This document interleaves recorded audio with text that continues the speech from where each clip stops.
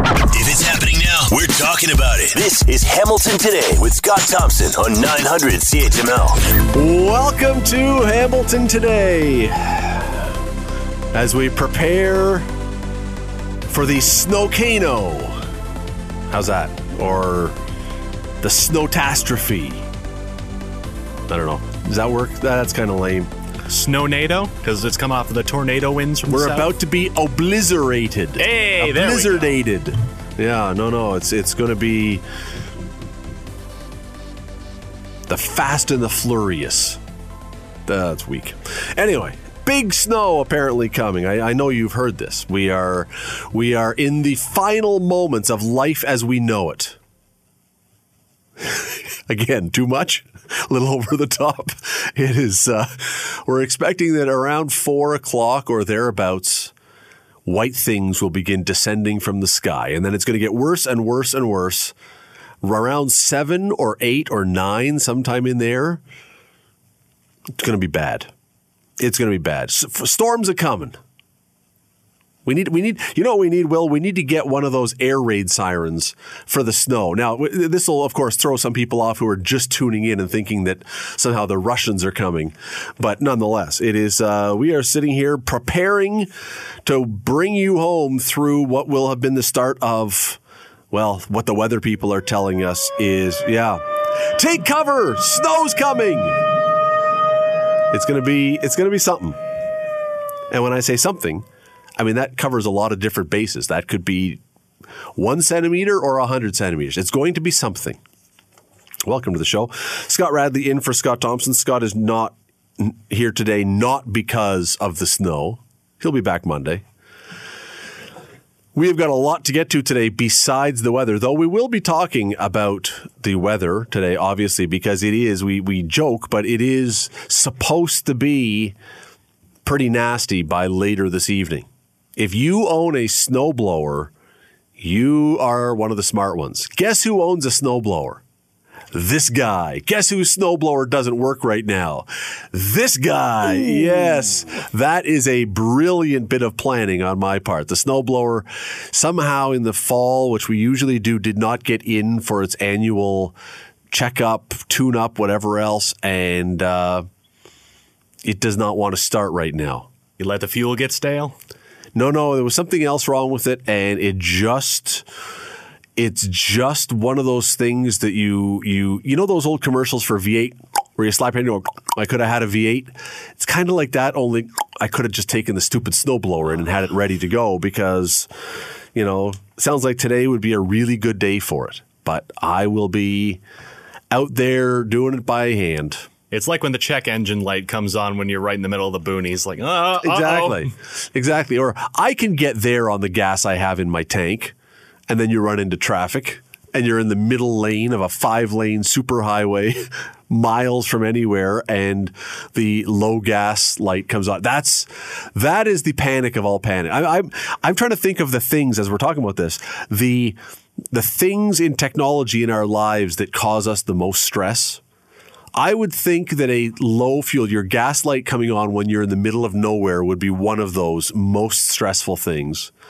I would think that the spinning wheel of doom on your computer when you've been working on a project and you haven't saved for a few minutes and the computer seizes up, that would be up there with one of the all-time stressors. You forgot to print off a map or bring a paper map with you, and your phone now says 2%. The phone, that's another one. The phone being down where the red bar is on and you're at 2%. Who would have thought 20 years ago that a phone being down at low battery would cause us the kind of angst that this does? But it does. It does. Phone at low battery now is, it makes you shake. It makes your heart rate go up. It's crazy. It's the instant stressor. It is. Well, let me tell you what's coming up on the show besides snow today. We're going to talk about the Hagersville Catch the Ace jackpot. Have you heard about this thing? This is a wild story that I am just catching on to, which is probably in part because I'm not a gambler, so I wasn't really looking at it. It's a wild story, though. We're going to tell you about that one. We will get into the weather, specifically, or at least partly, to do with angry bees. What do bees have to do with a blizzard? Oh, stick around. You will find out. I assure you there is a connection. We're going to talk about the Bank of Canada next week. They say it says it's not going to be increasing interest rates. What does this mean? Is this a sign of great things or is this a sign of something else? We'll get into that. Pierre Poilievre is going to be in Hamilton tomorrow, leader of the Conservatives. I talked to him earlier today. We're going to play that interview next hour. You've heard a little bit of it on the news if you've been listening, but we'll give you the whole thing. The coronation of King Charles is in about 2 months. Have you heard anything in this country about plans? There are monarchists who are now quite concerned that this is a sign that the government of our country is really going to not do anything about this. Let it slide. Is that a good thing? Is that a bad thing? Tim Hortons, really interesting piece in the paper today. The Tim Hortons of old is vanishing. I mean, normally, most places, that would certainly not be something we would talk about on a radio show. But here in the place where that store, that franchise was created and developed, we have a connection to that. It's a really interesting story. And at the very end, start thinking about this. At the very end of the show today, for the last bit, History of the World Part 2, Mel Brooks' History of the World Part 2 comes out this weekend on Disney+. Never thought I would see a sequel to History of the World Part 1, which was about 1980, 1981. Very politically incorrect now, but nonetheless. It's good to be the king. It's good to be the king. Yes, that's the line that I always remember. That one and one other I can't say on the air. There is a story around here that I don't want to admit that I'm late to the party on this one, but I'm late to the party on this one. And it is the Hagersville Catch the Ace Progressive Jackpot. Now, maybe I'm late to the party on this one because I'm not a gambler, but I got to tell you, it has got my attention now, and I may be tempted to jump in on this one. Tanya Ribink is with the Hagersville Lions Club. She joins us now. Tanya, how are you today? I'm good, thanks. How are you? I am fantastic. Listen, this story, tell us what this is, and then, start there. Tell us what this is for people who don't know what the Hagersville Catch the Ace Progressive Jackpot is. Yeah, so it is a progressive raffle under the OLG license. The Hagersville Lions Club is partnering with the Hagersville Rocks Committee to raise money for charities in our community. And what happens, we start out with a deck of cards, and we put all those cards into envelopes, seal them up, roll them in a drum, and then number them 1 to 52. Every week we sell tickets. People have a chance to have their ticket picked at the end of the day. And if we pick their ticket, they get 20% of that day's sales. And on their ticket, they'll have written down an envelope number that they think holds the Ace of Spades. So we will open that envelope for them. And if it's not the Ace of Spades, we keep going, which we have been doing for the past 41 weeks. Wow. And if it is the Ace of Spades, they win the progressive pot that grows every week. Which is at what now? So the progressive sits at $839,994 as of last night, which means we do an estimated jackpot for next week. So after sales next week, we will be over $1 million for the Ace jackpot. And Tanya, what's funny about this, or fun about this, I guess, is there's lots of lotteries that offer more than $1 million. I mean, $1 million is a lot of money, but it's not so unique that no one's ever heard of such a pot before.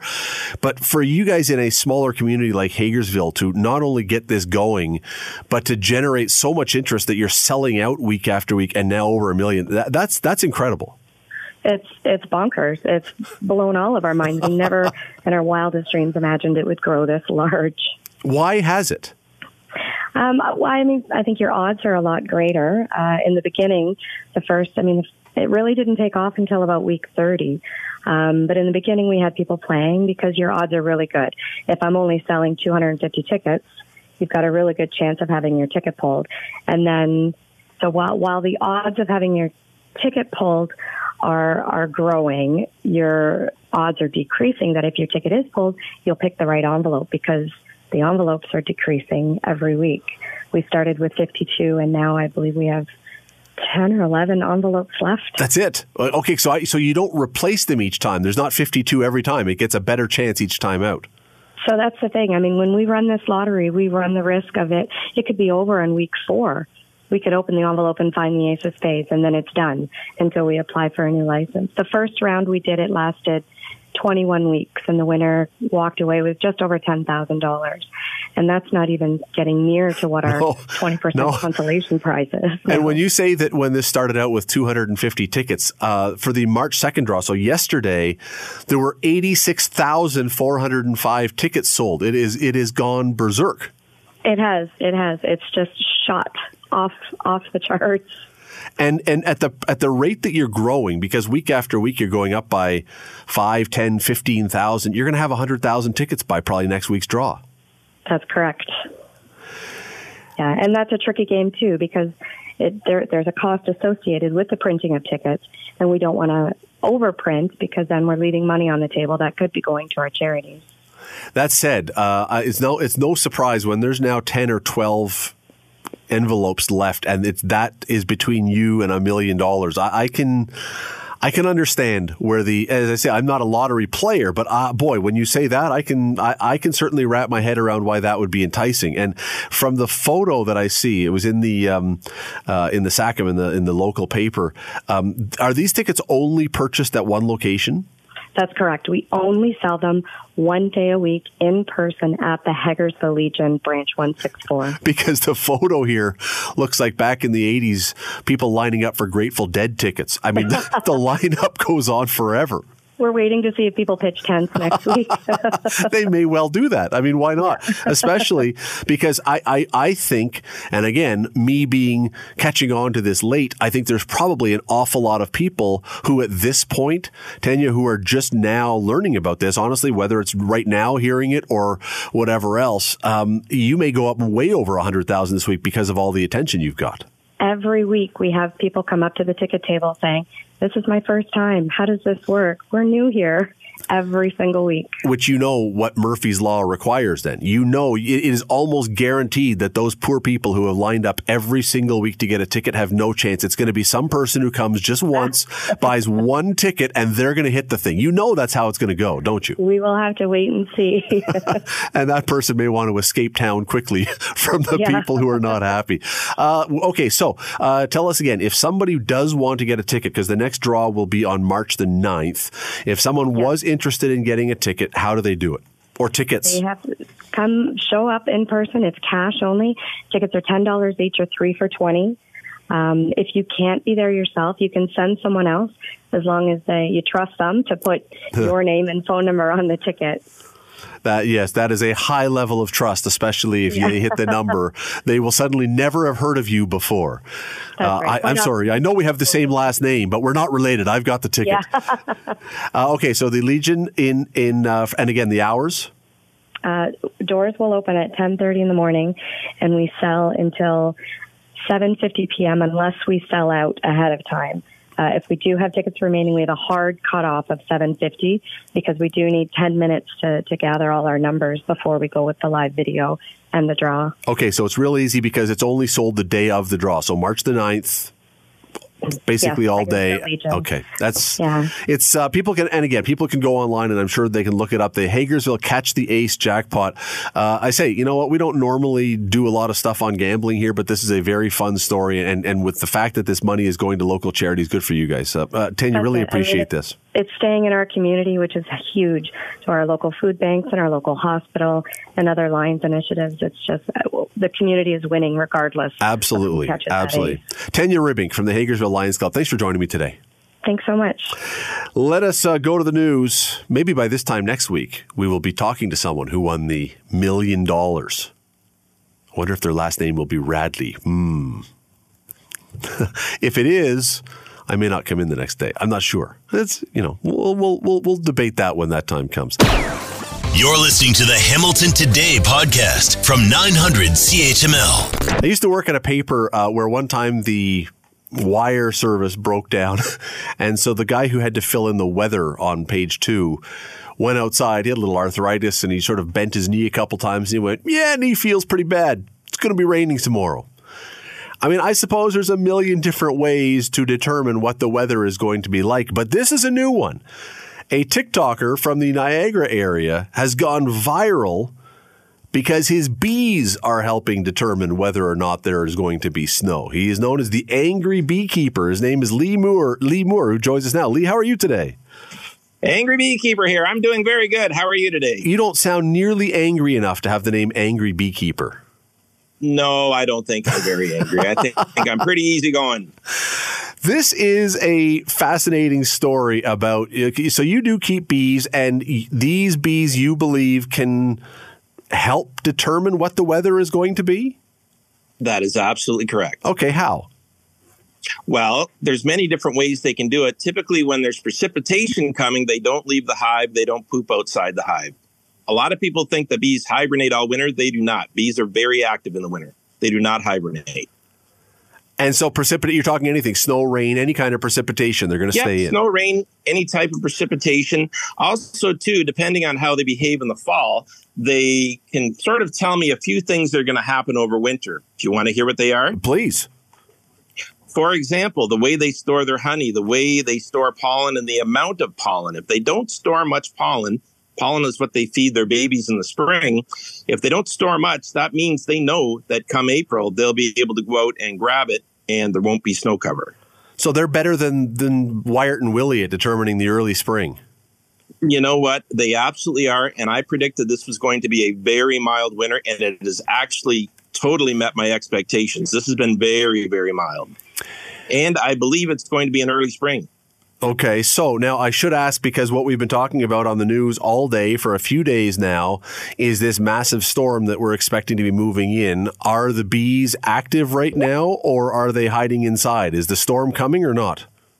The storm is coming. The bees are all clustered up, and they act like we're in for some weather. Okay, so we've got that. Where did you first get this or learn this? Is this something that you just recognize? Is this something that you read about or learned about? How did this come to be? Pardon me, to be. Well, this is something I kind of developed on my own. I've been keeping detailed notes for at least 10 years, and it's not hard to see correlations between bee behavior and the weather.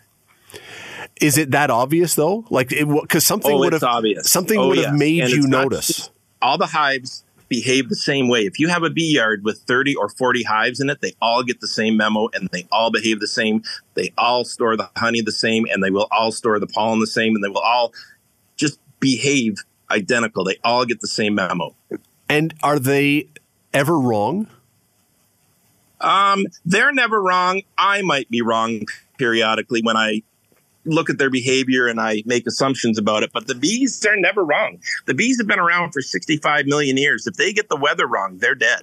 So how many times have you then heard a weather report that says either no precipitation is coming or a big storm is coming, and you look at your bees and you say, no, that's totally wrong? Well, I would say it's happened a few times. I've looked at the bees and they are just way too active for bad weather that's coming, and the bad weather just never really comes. So it's not hard to see. I sometimes disagree with the Weather Channel, but I don't want to bad talk them. They do a great job, and they're very important to humans. Is that though where the Angry Beekeeper title came from one of the TikTok videos, when the weather that was being predicted was not lining up with what you thought was coming? You know what? No, I think what it is, I'm pretty easygoing and jovial, and that's, sort of I guess you'd call that like a jumbo shrimp type thing. And the other thing is, when I talk to people, even on my front porch, people that come for honey or people that just want to come out, I get excited and I use my hands and I start talking loudly. And I think that I'm a little imposing, and I think that's how the Angry Beekeeper came about. How many people then? I'm just very passionate. Well, and why not? I mean, especially if you've got something that works. If we stumble on something that works, why not be passionate about it? Are you now getting, because of it, I mean, TikTok really, I think, exposed this and presented you to a lot more people. Are you getting a lot more people now every time there is going to be a storm predicted getting in touch with you? Are you now the sort of de facto weatherman? Oh, absolutely. I never expected, literally just thousands of people reach out. Really? That many? Oh, yes. Well, actually, I think 1,130-something people wished me happy birthday in January, so I thought that was pretty cool. How long have you been doing this? How long have you been, not the weather predicting, the beekeeping? Basically, about the last 10 years, I really got seriously into it. Growing up, several of my good friends worked with bees, so I was always around it. And then I was laid off about 10 years ago, and I went and worked with a local beekeeper, and I was just in love. I was just blown away, and I couldn't believe that everybody doesn't talk about bees every day. I just find it so fascinating and amazing, and they are so important to us. What else, though? Okay, so if they can predict the weather, is there anything else, any other secret talents other than, making honey and stuff? Is there any other secret things we could learn from them that we're not tapping into? Well, I think that they need a lot more study. Like, bees have magnetic crystals in their head. They are sensitive to changes in the gravitational field. They pollinate our food. They produce our food. That's unbelievably important. Just basically along that line, yeah, bees are unbelievably important to us. And I'd like to know what other health benefits are inside that hive. Bees produce wax, propolis, and everything about the bees is very antibacterial and has health benefits. It is. It's a fascinating thing. I mean, look, we know that there are signs that nature gives us of different weather patterns. I mean, I remember my mom years ago talking about, birds would sing or behave a certain way if weather was coming or turn their backs off. And why not? I mean, it makes all the sense in the world, as you say, that bees would be able to do this, or, that it shouldn't be a shock to us that there's an answer here. It's fascinating stuff. Oh, yeah. I love it. I'm just enthralled, and I keep learning. Even after 10 years, I keep learning, and I just find it very fascinating.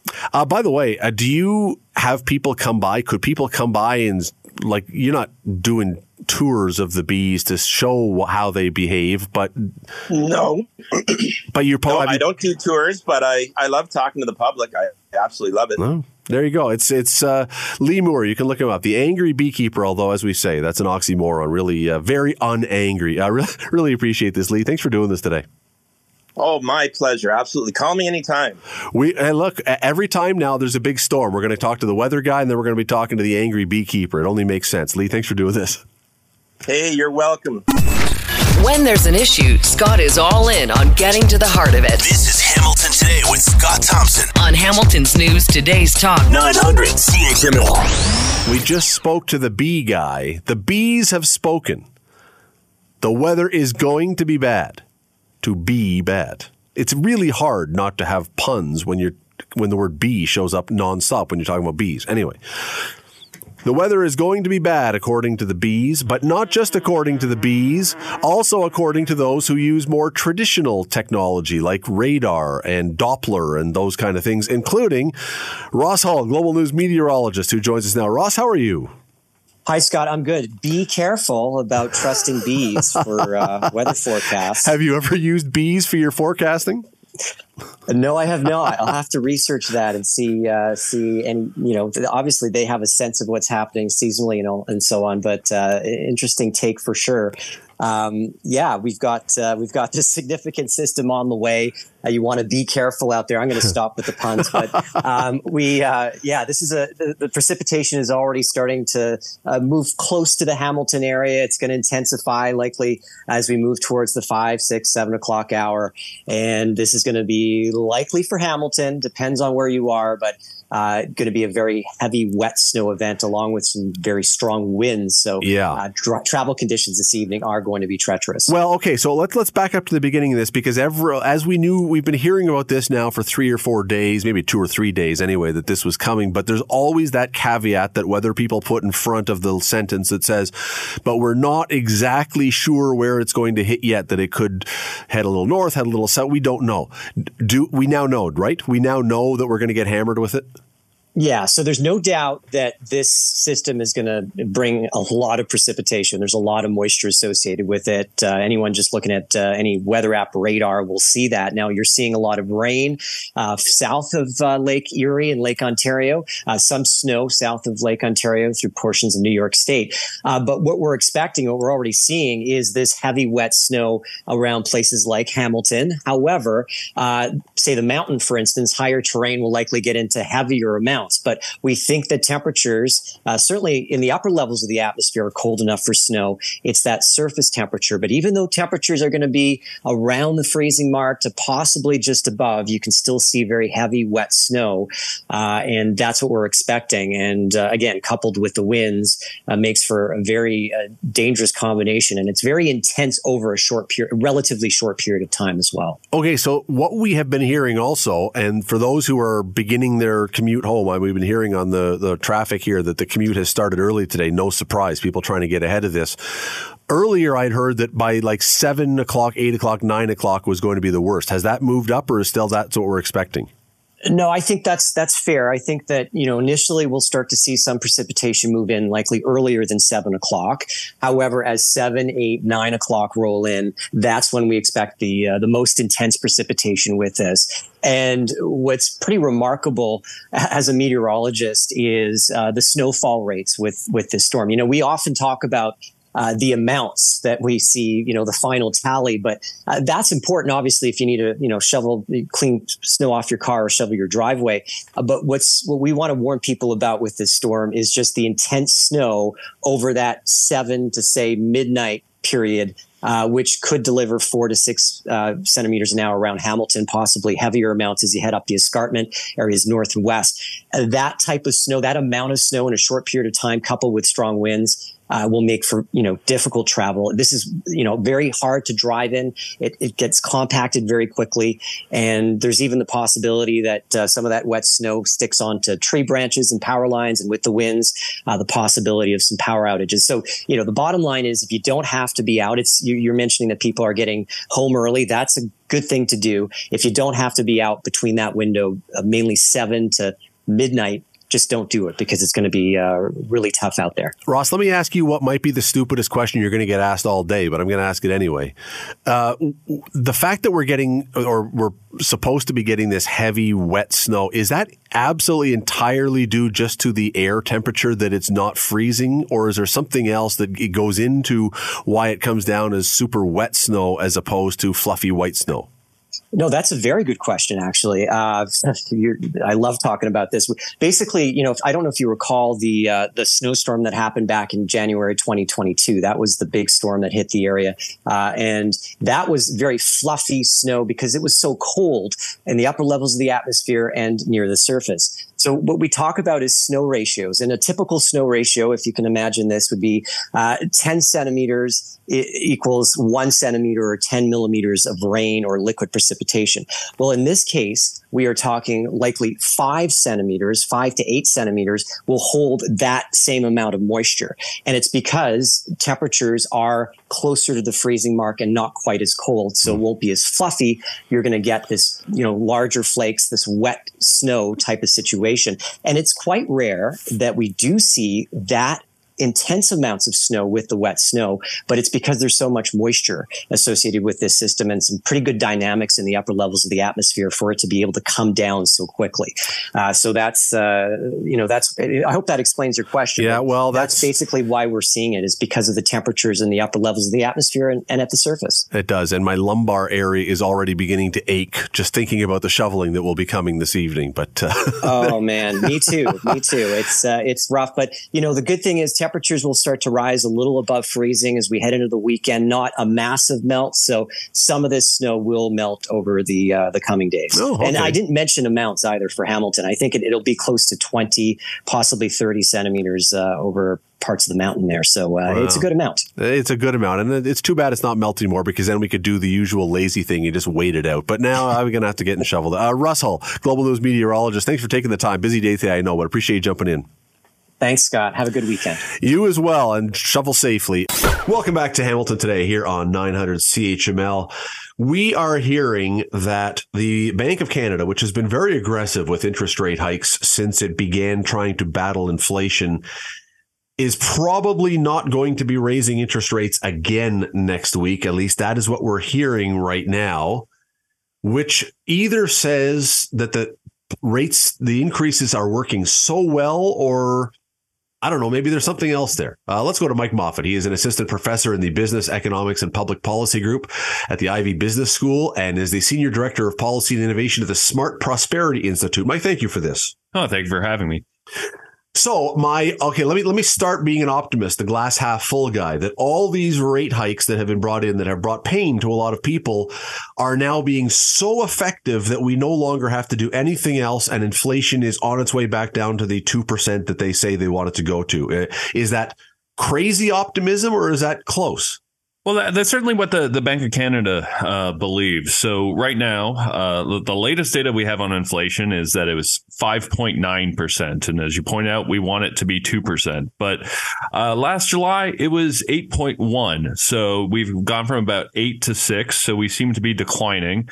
And any Bank of Canada rate decision really takes about 12 to 18 months to filter into the economy and really affect inflation. So what the Bank of Canada is trying to do is hit a moving target. So the rate decisions they make today are more in line of trying to affect inflation, spring and summer of 2024. So they're sending a signal that they believe by early to mid 2024, we should be back around that 2% target. So if you're optimistic, the Bank of Canada would seem to share in your optimism. Well, that's not my default position.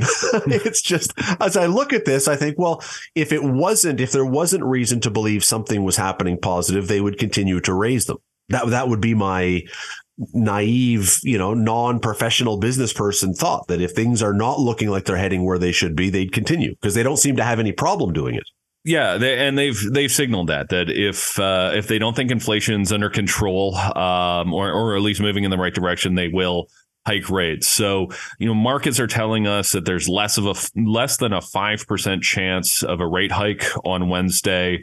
Pretty much all the big five banks, all the analysts are saying it's really not likely to happen. And for that reason, again, we've seen inflation go down. We had some economic growth numbers released earlier or in late February showing that the economy is rather flat. So basically, most of the indicators you would expect to signal, inflation turning to normal are moving in the right direction. There are some other indicators, food prices are still stubbornly high. Gas prices were up in January. But for the most part, enough things are moving in the right direction that the Bank of Canada seems to be confident that they don't need to do more. Okay, so let me now go to my usual position, which is more pessimistic about these kind of things, which is you've said that it usually takes about 12 to 18 months for everything to kick in from these interest rates. If we're already, we keep hearing this rumor, this belief that there's a recession looming just around the corner. We haven't been 12 to 18 months yet. Is there a chance that that these rates that they've already raised, we just haven't hit the point where the tail has whipped around to get us and we're heading towards a big recession because of the rates they've already raised? Well, that's certainly the concern that the Bank of Canada has and why they're not increasing rates further. That's they're trying to accomplish what's known as a soft landing. So they're basically trying to get inflation down and cool off the economy, but not cool it off so much that they get us into a recession. Right now, the best indicators that we have is that we're more likely than not to be in a recession. But, that's more of or going into a recession. But that's kind of a 70-30 thing. Overall, like 70% that we're not, 30% that we are going into a recession. But either way, it would seem that our economic growth this year is probably going to be sort of plus 1% or minus 1%. So somewhere close to zero. So, if we do have a recession, it's going to be relatively mild. And if we don't have a recession, we're probably not going to have a lot of growth. Like this is going to be a year where we're trying to return everything to normal. This is not going to be a particularly hot economy. I do actually try to avoid watching a lot of people on YouTube videos or reading a lot of stuff because it seems as though the alarmists on both sides are out absolutely in force around the economy these days. Either everything is absolutely hunky-dory and we are in smooth sailing, or we are heading for absolute financial Armageddon. It's really hard to find, I think, for common sense or rational viewpoints these days if you are going and searching the web to try and find opinions. Yeah, there's this idea in economics that basically all economic news is bad. That, if you want to put a negative spin on something, you can find something. And I think that's been amplified over the last few years. With the pandemic, we've had a rough time, and there are real problems with the economy. We've had inflation going up faster than wages. So it's understandable that people might not be feeling great right now when they might not have gotten a raise or gotten 1 or 2% when prices are up 6% and groceries are up 11%. So I can understand where that pessimism's coming from. But overall, it does seem like the Bank of Canada and other central banks around the world are achieving their objective of moving towards a soft landing without crashing everything and throwing us into a recession. The one thing, and we got to go, but the one thing that the real practical thing that does really cause me concern, though, when I hear Tiff Macklem a couple times, or maybe more than a couple times, he's talked about employment is still too high. That suggests by definition that to get our economy back to where it needs to be, we need to have more people unemployed. That's a really tough place to be. Yeah, absolutely. And I don't think that framing by Tiff is particularly helpful. So Ken Bosencool and I have written a few pieces on this. So I would like to see the Bank of Canada, first of all, focus more on prices and talk about that rather than employment. And secondly, show some humility. We've seen a number of confident statements come out of the Bank of Canada over the last 2 or 3 years, which haven't played out as well as the Bank of Canada has intended. So I'd like to, hear a little bit less from Tiff. And when we do hear from him, have him talk about prices and do so with a little bit more humility. Mike Moffat from the Ivey Business School. I always love having you on. Thanks for taking time today. Oh, thank you for having me. You're listening to the Hamilton Today podcast from 900 CHML. Mr. Poilievre, thank you for the time today. Great to be with you. All these visits, it almost sounds as though you are thinking that maybe the NDP are going to pull their support for the Liberals and send us to the polls sometime before 2025. Are you? Only they can tell you that. They, the NDP has been supporting all of Justin Trudeau's tax increases on working class people. They've supported higher inflation and more expensive cost of living. And they've also supported the policies that have led to a 32% increase in violent crime.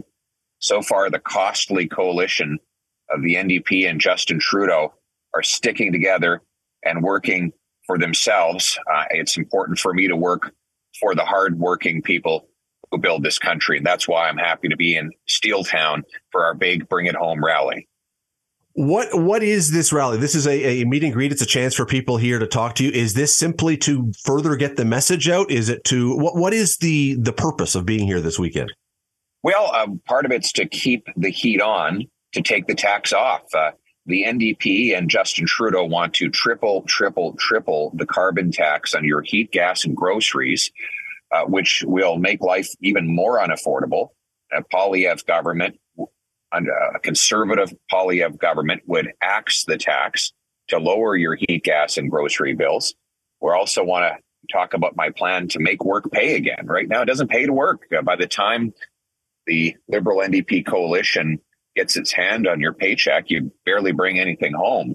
I'm going to reform and cut income taxes so that people bring home more of each dollar they earn, and hard work pays off again. I want this to be a country that works for the people who work. We do know, we've all seen since before COVID even, but especially since COVID, what the national deficit is, what the debt is, how much we are owing.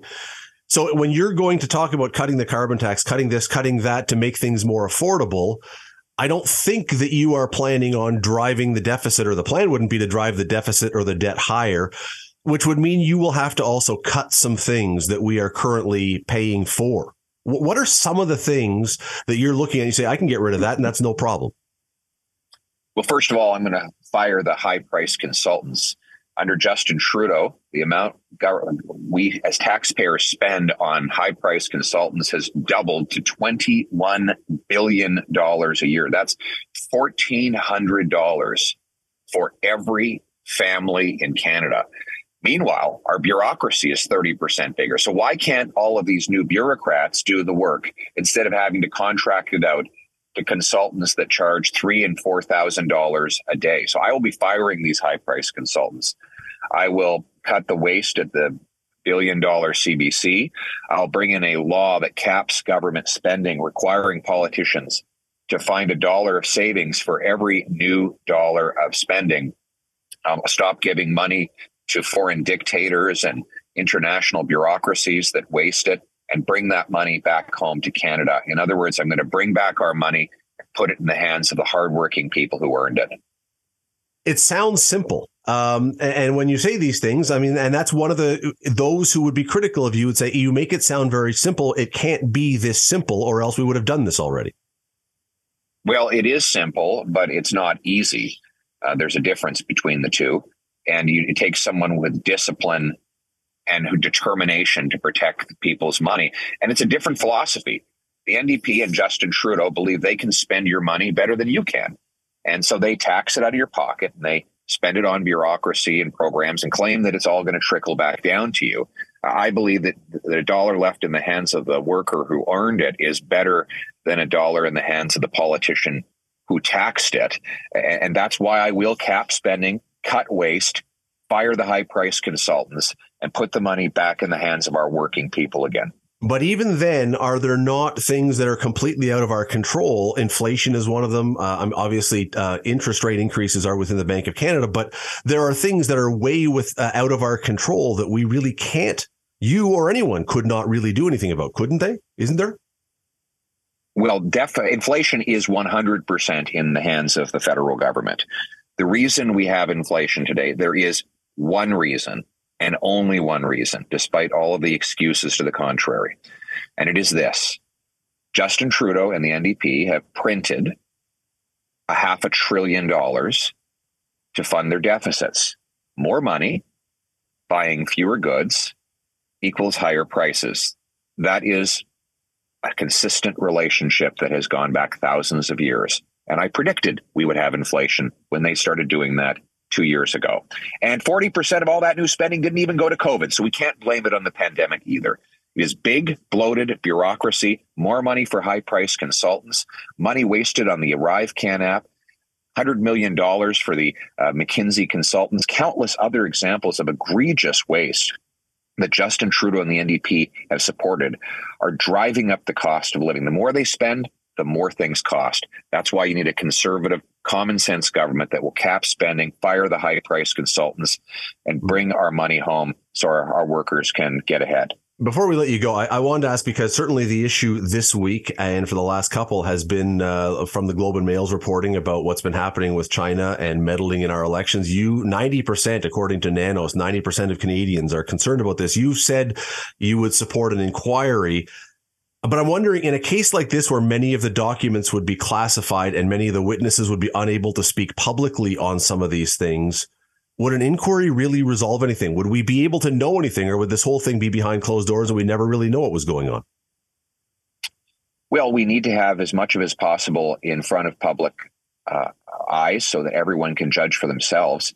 Well, what we do now know publicly is that the dictatorship in Beijing has targeted for influence and support Justin Trudeau over the course of 10 years. They gave $200,000 in donations to the Trudeau Foundation, and they helped Trudeau win 2 successive elections. That's according to CSIS, not according to me. Trudeau knew about all this. He'd known about it for a decade, and yet he's never said anything about it until it popped up in the media. Our intelligence services are in outright revolt because they're so worried that he's sold out the interest of our country and endangered the security of our people.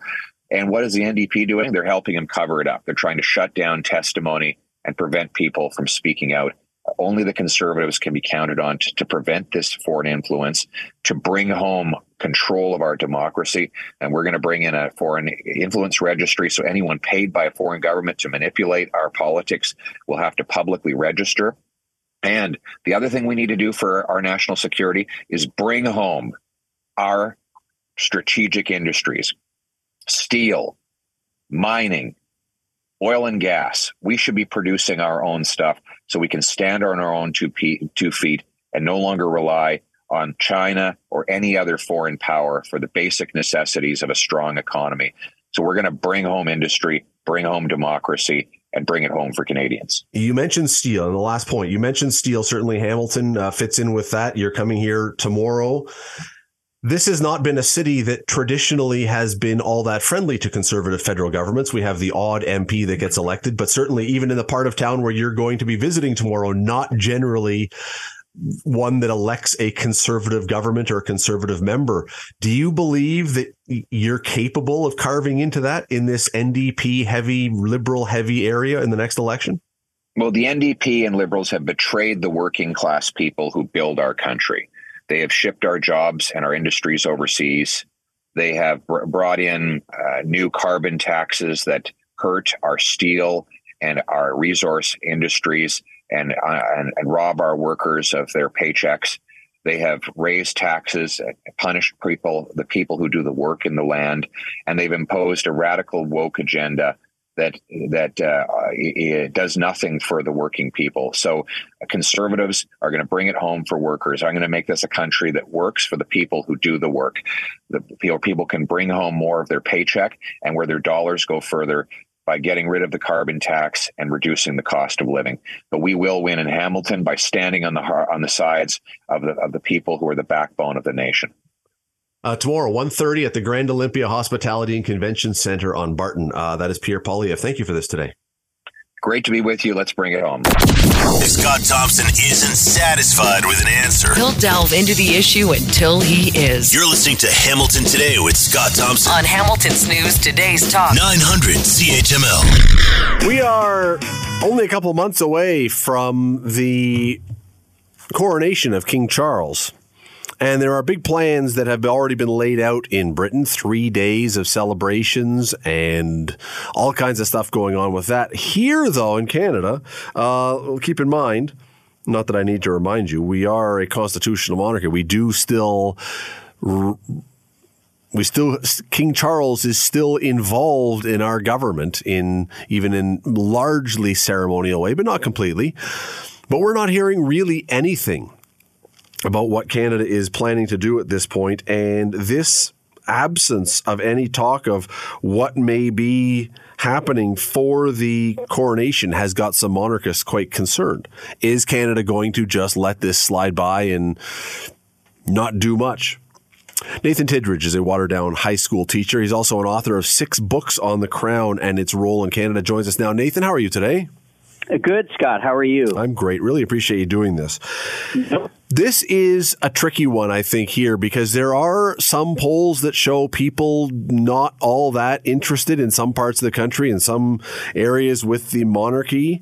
And so if you're a government, you say, well, do we really want to spend any money on this and look like we're just throwing money away? On the other hand, whether we like it or not, it is still the crown, the monarchy is still a part of our system of government, and it seems ludicrous then not to do anything. What do you do if you're the government?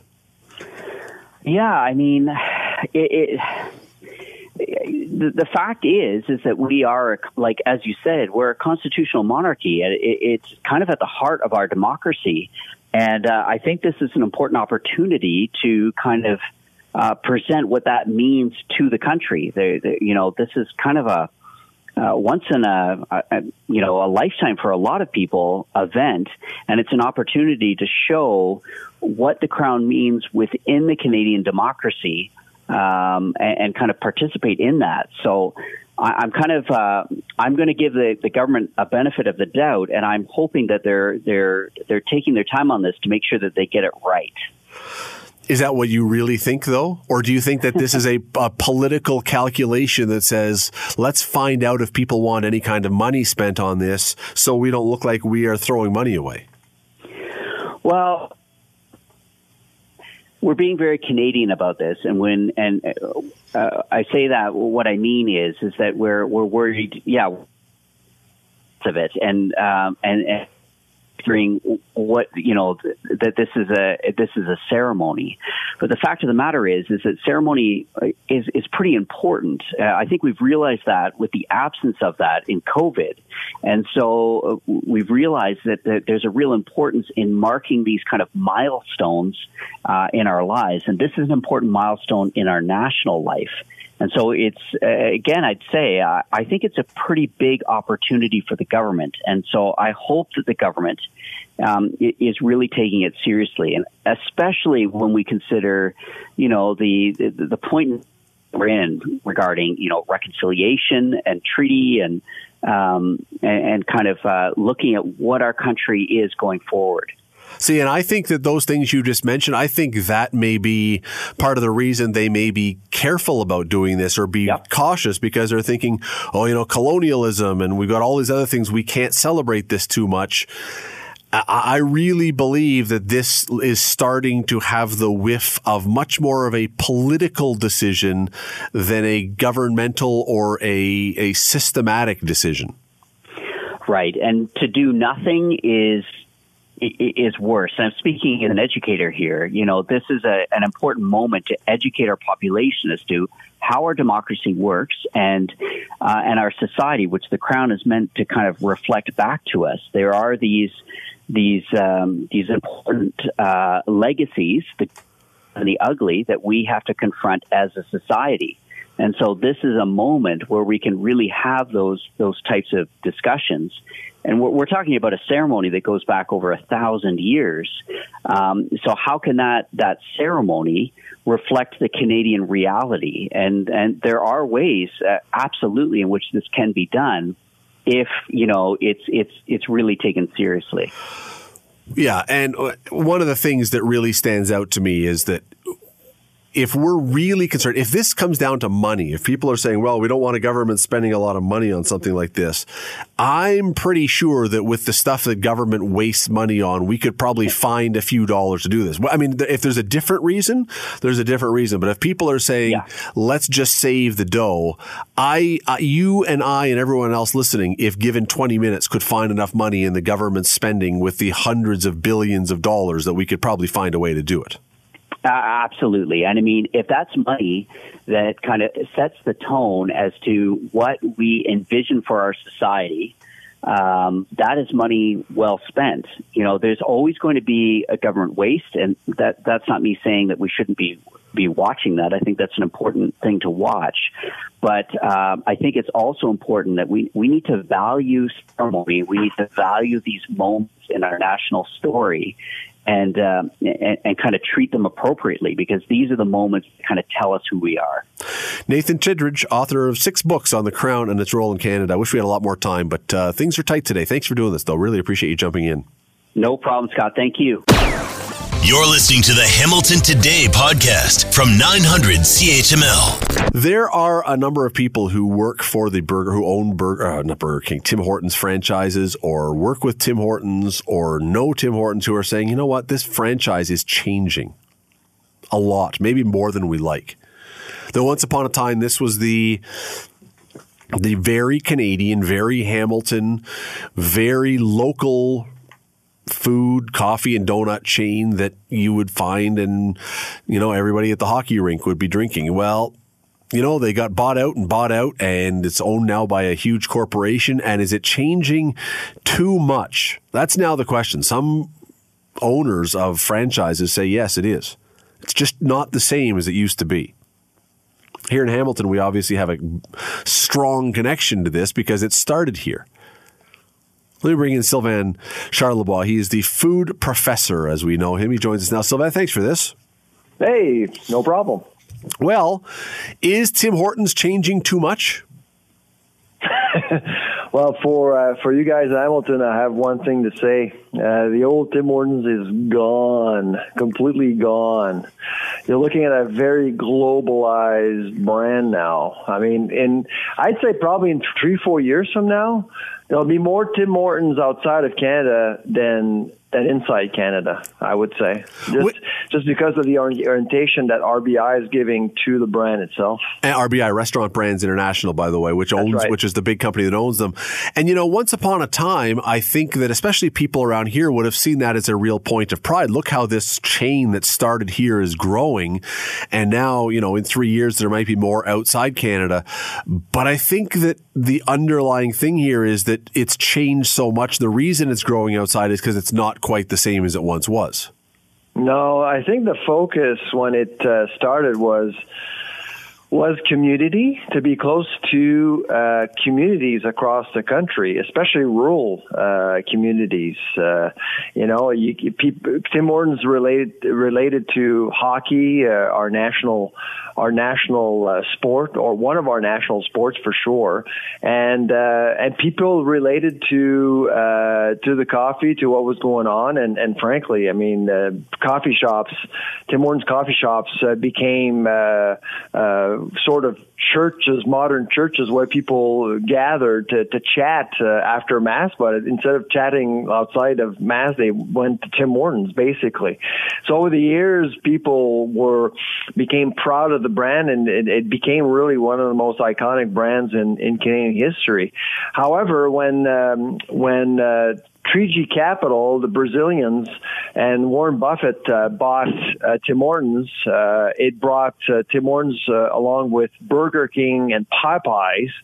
And all of these companies are now based out of Oakville, Ontario, which is still not too far from you guys. But the intent of the new owners was to make Tim Hortons a global brand by really focusing on supply chains.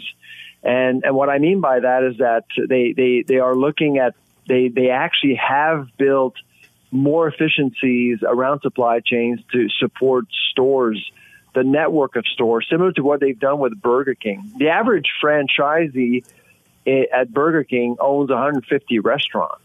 Wow. And at Tim Hortons, it's about 4.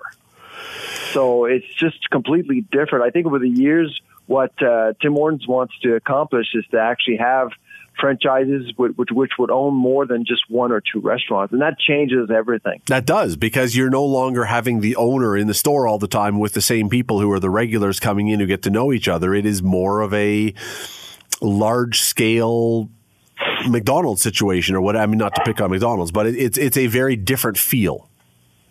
That's right, exactly. So instead of having, say, one person owning one restaurant making $250,000, $300,000 in profits, the desired scenario would be to have one franchisee owning 4 or 5, generating maybe $200,000 in profits per restaurant. So you're still achieving, a decent profit, but spread out over several stores. And the entrepreneur managing 3-4 stores. Some actually are managing way more than 10 stores. The business philosophy is completely different. And that's what's happening right now with Tim Hortons. Well, and what we're reading is that there are many owners of franchises who are going along with this and they're happy with this, but there are some who are really pushing back and saying, I don't like this at all. Is that common within a situation like this, to have franchisees bristling at the direction of the ownership? Well, when there's a major acquisition like that, I certainly we shouldn't be surprised. I mean, you have to think about the franchisees here. I mean, they bought into a model, and keep in mind, when you buy a franchise, you're basically buying a job, a managerial job with some perks. That's it. And but over the years, Tim Hortons have actually supported people with 1 or 2 restaurants the best they could. But with RBI's arrival, it was pretty violent for probably a third of them, and a third of them are still opposed to what's happening. But now, what's going on is that RBI is going through what I call a spring cleaning at Tim Hortons. They're starting to let go of some franchisees that are disgruntled and quite vocal. And so I think one franchisee was let go out of Brantford a few weeks ago, and we are expecting more to leave the franchise. It's an interesting story for sure, an interesting business story. And as I say, I do think there is a feeling of a connection between this city and that brand. Whether there will continue to be, we will see. Sylvain Charlebois, always appreciate you doing this. Thanks for taking time today. All right. Take care. Bye-bye. I don't know. Do you think so? Do you think that there is still a feeling of not ownership, but of kinship? Is that a good word for this? Between the city and Tim Hortons? I do think there is. But I do wonder if it'll last.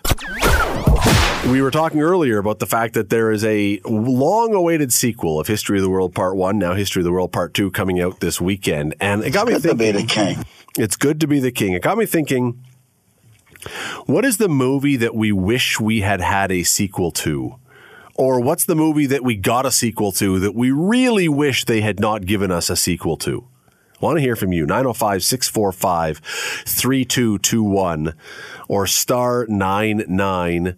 Those are the numbers. And then you can text us, 905-645-3221.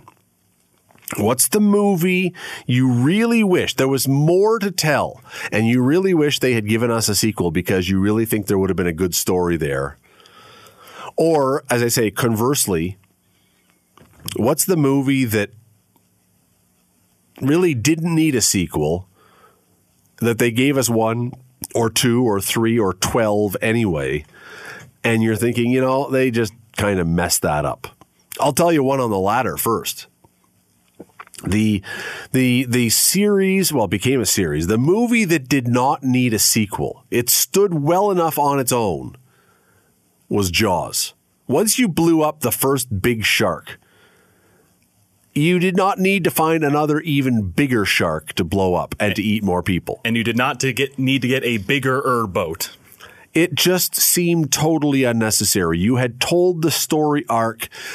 If you wanted to bring back even what's his name? What was the name of the? I've drawn a blank now on his name. The fisherman. Yeah, Quint. Yes. All right. Not to give anything away. Look, if you haven't seen Jaws yet, I think 50 years is long enough for spoiler alert. Quint wasn't coming back. I don't know. Richard Dreyfuss.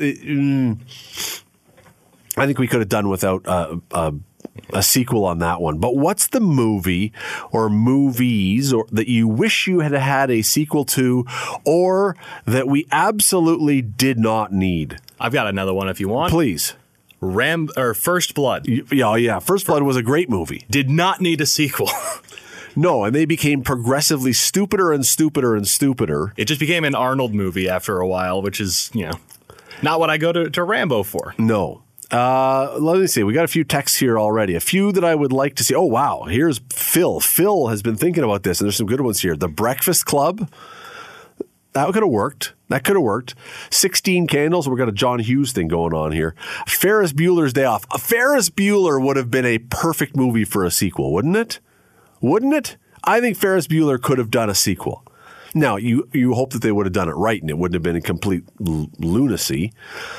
Good Will Hunting? No. Forrest Gump?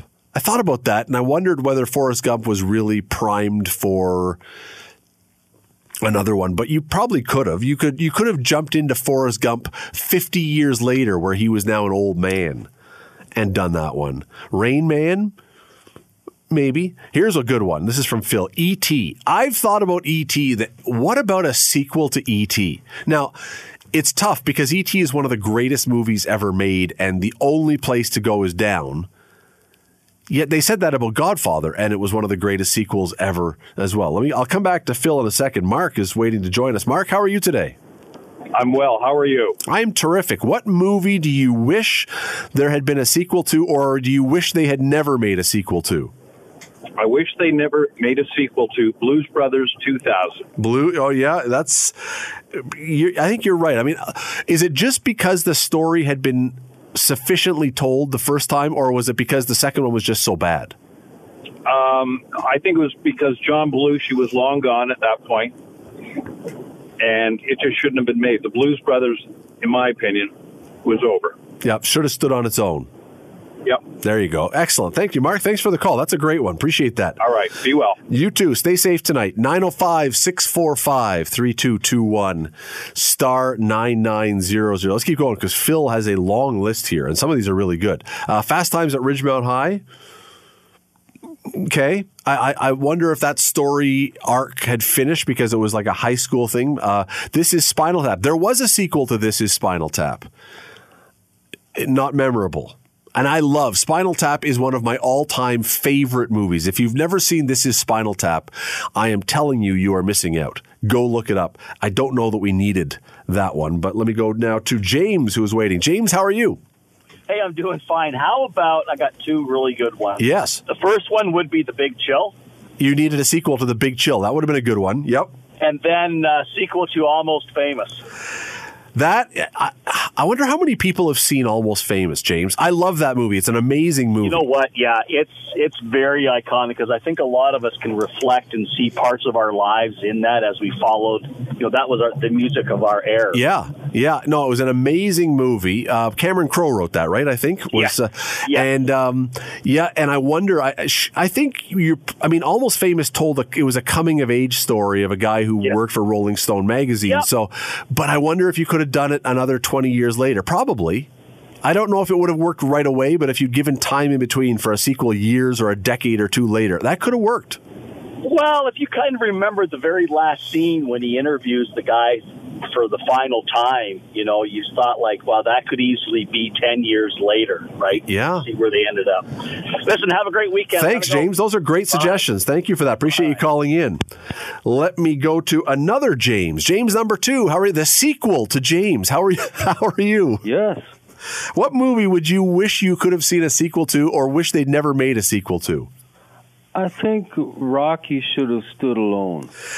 That's an interesting one, James. That is a minor masterpiece, really. It was a masterpiece, and I didn't mind Rocky 2. Rocky 2 was still pretty good, and it allowed Rocky to have a win at the end, which made you feel good. But it has gotten a little silly. Yeah, I still firmly think so. The best films of all time. There's only one. In almost every case, I would argue that with The Godfather. But yes, you're not wrong, and it's really. Even as I'm asking this question, James, I'm recognizing that probably even if they listened to us and made these sequels, they probably would have made them terrible. So I grant you that. But listen, great suggestion. Rocky's a great one. Thanks for calling in today. Love it. I love the original. Be safe, James. Stay safe out there tonight. Thank you. We have to take a very quick break here, but we're not going anywhere on this one. So if you're on the line, hang in on the line. If you want to get in on the line, 905-645-3221 or star 9900. We want to hear from you. Or you can text us, 905-645-3221. What movie do you wish they had made a sequel to? Or what movie do you really wish that they had never made a sequel to because it was awful? Let's go to Dave Woodard in the 900 CHML newsroom with an update on what's coming up in the news at the top of the hour. But first, Dave, what movie do you wish they had made a sequel to or never made a sequel to? I wish they'd do Groundhog Day 2 and then just release the original. See? That's why we have Dave. Brilliant thinking. You're listening to the Hamilton Today podcast from 900 CHML. What are the movies that you wish they had made a sequel to or really wish they had not made a sequel to? A couple more here. By the way, 905-645-3221 or star 9900. Would love to hear from you on this one. Or text us, 905-645-3221. Here's one that's been suggested. This one I'm really torn on, but I think it could have been great because of people involved. The Princess Bride. The Princess Bride, a sequel to The Princess Bride. That you could have done that, and that could have been okay and not been totally ludicrous. I am convinced. I am convinced of that one. Alex is waiting to join us. Alex, how are you today? Good. How you doing, buddy? I am terrific, Alex. What would you have either loved to have seen a sequel to or really wish they never had done? I got two good ones for you. Hit me. The first one, they needed a sequel to A Christmas Story. Yes. And now I wonder if they did. Hamilton wore Little Ralphie. Yeah. You know what? I wonder if they ever did. You think Will thinks they may have done one, but I don't remember. But maybe. But as the first one, not as classic. No, absolutely not. No. Yeah, there was a direct-to-video sequel that I saw. Lovely. And it was awful. All right, so a good one. Let's go back, Alice. We would have liked a good sequel to A Christmas Story. How about that? Yeah. Okay. What's the other one? The Dumb and Dumber did not need Dumb and Dumber 2. Or I think there was a third one in there called Dumb and Dumberer, I believe, which was even worse. Worse, just screwed up a classic, amazing movie. 100%. Yeah, no, that's a terrific one, Alex, because Dumb and Dumber. I was so disappointed with it. Yeah, because Dumb and Dumber, I know some people listening are going, okay, you people are morons. It was a great movie. It was a funny movie. Yeah, all right. Excellent choices. Left that untouched. Absolutely, Alex. Thank you for that. Excellent job. Stay safe out there tonight. Yeah, I just want to say hi to my buddy Ryan. He's a big listener, too. Hey, Ryan. Ryan, you stay safe, too. Alex, thanks for the call today. Have a good night. 905-645-3221 or star 9900. Let's get to some of these other ones. Whoops, hold on a second. I know my text will work eventually. Ed says Elf. Elf, we should have had a sequel to. Elf is a good one. With Will Ferrell. Will Ferrell was asked to do Elf as a sequel and always said no, that he wouldn't do it. And now it becomes tough because James Caan is gone. And let's see, Mike. Where does Mike say here? I got to scroll down. A sequel to the old Western Bonanza. I'm assuming he means the TV series. All right, that's yeah. Zan, they didn't need to do so many Rambos. No, that's true. They only needed to do the very first one, as we said. Once First Blood was taken care of, I think they didn't need to do any more after that. The long trailer with Lucille Ball. Now that one, I don't know. So I can't speak to that one too much. I don't know that one. Mr. Lowe, I actually wish that a final episode of Hogan's Heroes was done, like with Mash and Cheers, a wrap-up. That's kind of the same thing. Kind of along that idea. This is Andy. They should have never tried to do a remake of True Grit. Horrible. All right, I don't disagree with that one. Dave is on the line. Dave, how are you today? I'm fine. How are you? I'm terrific. What would you have loved to see a sequel to or wish they'd never bothered to get into it? Well, I got to admit with the True Grit, the second one, they're good actors, but it just didn't make the first one. All right. Any other one? And the sequels that I appreciated was Silence of the Lambs, the Red Dragon series. Lecter. Yeah, okay. You know, it kind of gets dark, but it was a good series of films. You mean it kind of gets dark when you're talking about someone who's a cannibal and a murderous man? Shocking that it would go dark. Bit through the whole series. Dave, thank you for the call. Really appreciate it. Take care tonight. All right, thank you.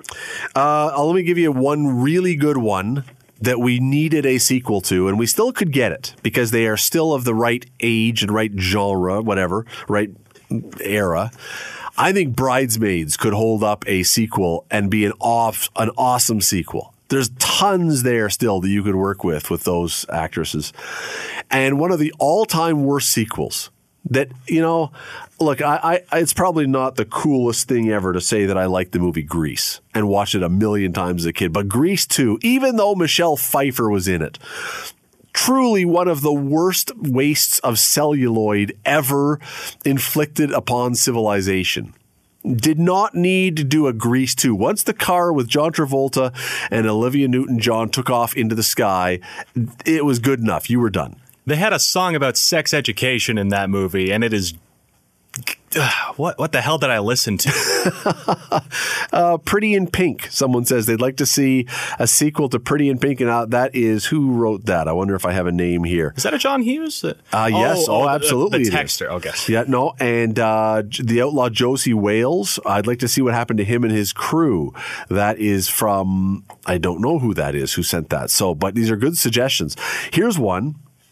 What about Shawshank Redemption? Could you do a Shawshank Redemption one with Red and Andy afterwards? You know, I think a short movie would be fun. You know, yeah, maybe... I don't know. I think the more I think of it, I think Shawshank is one of those ones that probably it ends so perfectly. Exactly. That it's one of my favorite movies of all time. So you always say, "Oh, I'd like more," but yeah, and there is a website that says there's a website out there that lists movies that never should be allowed to have a sequel. Ooh. And I will just give one here that I would say, yes, they're absolutely correct. We never should have a sequel to Schindler's List. That would be, you know what? It was a Academy Award winning movie. Thankfully, nobody has thought, hey, I wonder if we could catch up with Schindler after the war or something. And you know what? Again, some just have to stand on their own and be beautiful art for what they are. Thanks for listening to the Hamilton Today podcast. You can listen to the show live weekday afternoons from 3 to 6 on 900 CHML and online at 900CHML.com. Hey, that is the time we've got today. And besides, Will and I both have to get in our car and race home before we're snowed in. So thanks for listening. We really appreciate you joining us today. We thanks to Will for keeping us on the air, and Liz for all of her work lining everything up, and all of our amazing guests, and you, callers, listeners, all of you, whatever. We really do appreciate you sticking with us and being with us today. Be safe out there. Apparently, I don't really have a window right now, but I'm told it's starting to get a little nasty. So be very careful out there, especially if you have to drive a little bit later. Please. We want you to be able to listen next week. So take care of yourself out there. Have a great weekend, and we will talk to you soon. Scott Thompson is back on Monday. See ya. And boom goes the dynamite.